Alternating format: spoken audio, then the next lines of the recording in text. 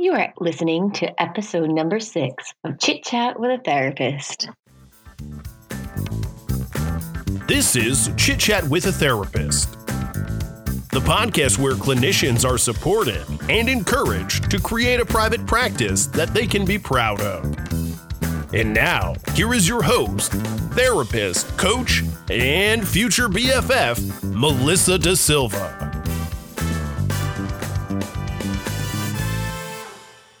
Hello, and thank you all so much for listening to another episode of Chit Chat with a Therapist. I am so grateful for all of you who listen and watch and download everything that we do here at Chit Chat with a Therapist. And if you want a little bit more of everything that I know about, make sure you head over to theprofitabbleprivatepractice.com because that is where you can get my new book and you can pre-order it to make sure you get your hands on it the moment it comes out in November. So if you pre-order, the thing about that is you get a little extra perk with it, and there's different levels. And one of the levels includes a 3-day trip in Puerto Rico. And this is something that I truly believe can take your practice to the next level. So if you want to be at that level, make sure you head over there and sign up for that November 1st, because there's only 5 slots and you want to make sure that you get one of those spots as soon as possible. So today on our episode, we're going to be speaking with Erica Faulhaber, and she is in Colorado. And in this episode, we really dive deep into what she does with clients and eating disorders. So if you don't know much about this area, this is a great episode to listen to because you're definitely going to walk away with more information about how to help clients or somebody that you may know who might be struggling with some eating disorders. So hope you enjoy this interview as much as I did, and I'll talk to you on the other side. Good morning. You made it. It is Friday. Oh, such a great day of the week. So if you have not signed up for the mastermind that starts this Sunday at 7 o'clock p.m. Eastern Standard Time, make sure you sign up for that mastermind. Because if you are serious about making your private practice a practice that you can be proud of, you need to join this mastermind. It's a great price. It's a definite, wonderful value for the price. So right now it's $250. You get 8-week sessions of coaching with Melissa, myself, and the other members of the group. So we only have room for 10 people. So make sure that you get on there. So today we have Chit Chat with a Therapist with Erica Faulhaber. I think I may have said that wrong, but we can get how to really say it once she jumps on here. So let's have her come on and say hello to my Auntie Donna, best auntie in the world. So also, if you are looking for some coaching, I'm available for that. I've been chatting with people on the Facebook page, which is a private practice made easy. And if I see that there's anybody that could benefit maybe for a one-on-one chit chat, I'll send you a message saying you want to jump on the line and we can kind of talk about what's getting you down. I really love the Facebook group. I really put a lot of time and love into the group. So if you are a therapist or a practitioner, make sure you join that Facebook group. And that is called a private practice made easy. Also, I want to let you know that I'm going to be doing a follow-up video for the group on a private practice made easy. And I'm going to be reviewing a book. So if you are in that group, you will get access to that video in a little bit. So we're just waiting for Erica to pop on here. Let's see. So there's been so many years that I've spent a lot of money on a bunch of different books. This collection behind me. Hey, there's Erica. There we go. Sorry about that. That's all right. It usually happens. Oh, man. So Erica, how do we pronounce your last name? Faulhaber. Oh, I was way off. That's all right. That's all right. So thank you for joining us today. So sorry that we're later than usual. I appreciate your flexibility. So right. Erica, where are you from? So my practice is in Lakewood, Colorado. I work predominantly with eating disorders and trauma, and I do EMDR. And my ages range from 14 on up. Okay. So how long have you been in private practice? So my practice has been up and running for about 1.5 years.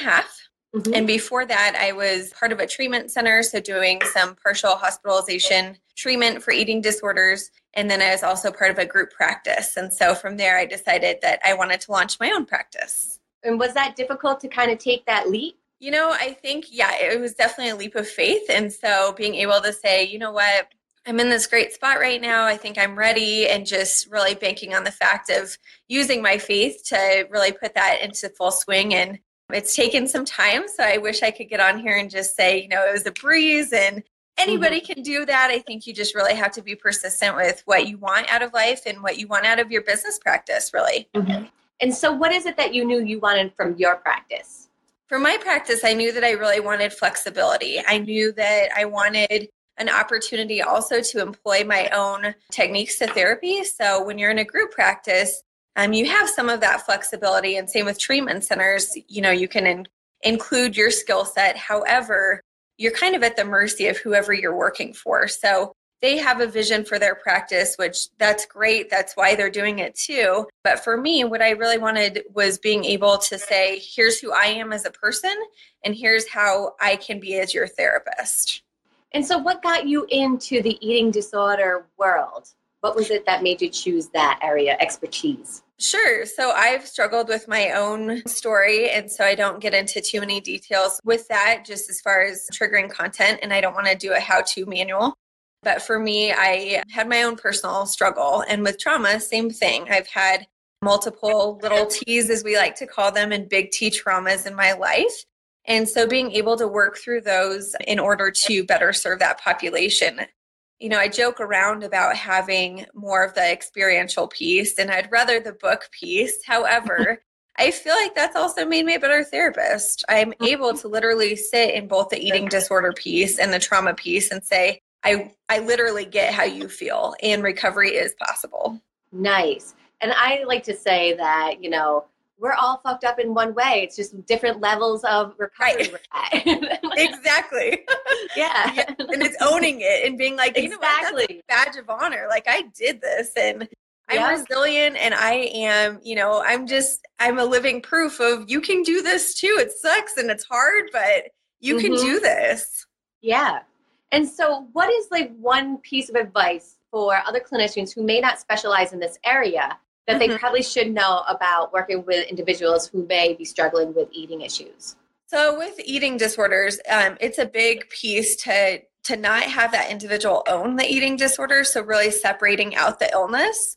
Eating disorders are basically, if you do parts work, it's a good way to integrate that too, separating out as far as it's not just about the food. There's so much more that I think that's such a terrible stereotype that's out there that, if you just eat more or you eat less or you fill in the blank, having to do primarily with food, that's not how eating disorders work. There's a biological piece. There's a sociological piece. There's the genetic piece. There's the environment piece, all these working pieces. And so to the clinicians that haven't worked with eating disorders, I'm willing to bet that at least 90% of your clients have had some type of struggle with food in some way. And not just the food piece, again, though, is using it as a way to deal with what's going on in their life. So really a coping skill. So I love it when I hear people say I haven't come across that. And I encourage them to dig deeper. What has it been like when you've been really stressed out or really upset? What's your go-tos? And so being able to take it from that perspective. And have you seen an increase in eating disorder cases as you've been going along in your private practice? Yes. So my practice is predominantly, I would say 98% eating disorders. My other two are victims' comp cases and trauma related. I am starting to see an influx with the new year because people seem to think that, hey, you could be somebody that's going to help me with my New Year's resolution. And that is not what I do. I'm trying to pull you out of those New Year's resolutions to say, you are great as you are right now. And we're going to just be working on some of these things that, the eating disorder helped you in a time, but now it's no longer useful. So being able to detract from these New Year's resolutions that are, blowing up news feeds right now. I'm sure you've seen them too, hop on this juice cleanse, hop on this New Year's group, hop on this 20 pounds in the new year. And it's like, no, like you're furthering my clientele, which while I'm grateful that I have people to work with, I'm really sad that I have people that I need to be working with. Mm-hmm. Yeah. Now you said that, you don't want to be a how-to manual, which reminds me of like back in the day when I was in high school, they showed us the Tracy Gold movie. Yeah. Yes. And it was just like, wow. And it was kind of like, okay, this is how you do it. Right. So how do we teach kids, like, this is not the path you want to go down, yet also teach them like healthier ways to do it, but be able to identify like maybe your friend is struggling. Right. Yeah, that's a good thing to talk about, because I had done a talk a little while back for middle school, and it was predominantly 7th graders. And I had to be very mindful of my talk too, because I wanted to give enough information, but not enough information to where they're like, that sounds kind of interesting. And it's interesting because kiddos, even in middle school, they know a lot more than we think. And so, even these movies that are coming out on Netflix, To the Bone, there's pieces in that I'm grateful that they're showing what treatment can look like, but there's also kind of how to slipped in there. And so being able to really sit down with your kiddo and say, food is not an enemy. Food is not a moral, a good or a bad. It is food. And what is food for? And really talking to them about what it's for, and really having more mindful practices at your dinner table. Let's talk about your food tonight. Like, where did that come from? Do you like it? What do you not like about it? Allowing them some choice in it too, as far as like, I want to help out with dinner tonight, and having a new level of respect for food. Nice. And do you talk about how friends can help other friends when they think that they might be struggling? Yes. So I encourage, like I said, the youngest client I have right now is 14. And so even in that middle school talk, we talked about NEDA, which is the National Eating Disorder Association, and they have a hotline that they can do and reach out, if they have questions or concerns about if their friends are really engaging in eating disorder behaviors. I kind of pinpoint a couple of things to be looking for. And so while it's not pointing out some of these things as far as like, I see Sally and she's looking at food differently, or she's not eating her lunch. Like, let's take them out of that situation and say, Sally, like, I want to talk to you alone. I'm really concerned. I'm seeing that, you're not going to school dances anymore. Or I'm seeing that, when you are in the cafeteria, you seem really upset during lunchtime. Do you need help? And putting it out that way. So not pointing out, you need to be eating your lunch, Sally, or something to that effect, because that's actually more shaming. And so that furthers the eating disorder, because the eating disorder is getting the attention then. And that's not something that we want to further either. So drawing that fine line, and, as kiddos get older, they're able to kind of curtail some of those things and finesse their approach, but being able to have that openness and just say, even if this were you, how would you want to be approached if you were really struggling? And then allowing them to kind of have that thought process. Nice. Now, is there a book that maybe other therapists could benefit from reading? Do you have like your book you recommend? Yeah, so there's a few. Carolyn Costin is really good about just putting some basic manuals out there about, what it looks like if your child's struggling with an eating disorder. And it's like the 7 keys to eating disorder recovery. That's always a go-to that I tell parents about. There's also books about, and I can put that in the comments if you want. There's also, I encourage family-based therapy, which is, the approach is called Maudsley, and I can put that in the comments too. But getting the parents' buy-in is really, it's a hard thing. I can say out of the children that I've seen, a lot of them don't want to be in it because they feel like the child is the issue. And while that's my identified patient, usually it's actually the family unit, because something else is going on in the family. So Carolyn Costin, like I said, and then books on Maudsley approach. And I'll kind of rack my brain to see if there's any others I can add in the comments. But those are some good starting points. Nice. Yeah. Well, thank you so much, Erica, for sharing your thoughts with us today and being so flexible with me in my crazy schedule.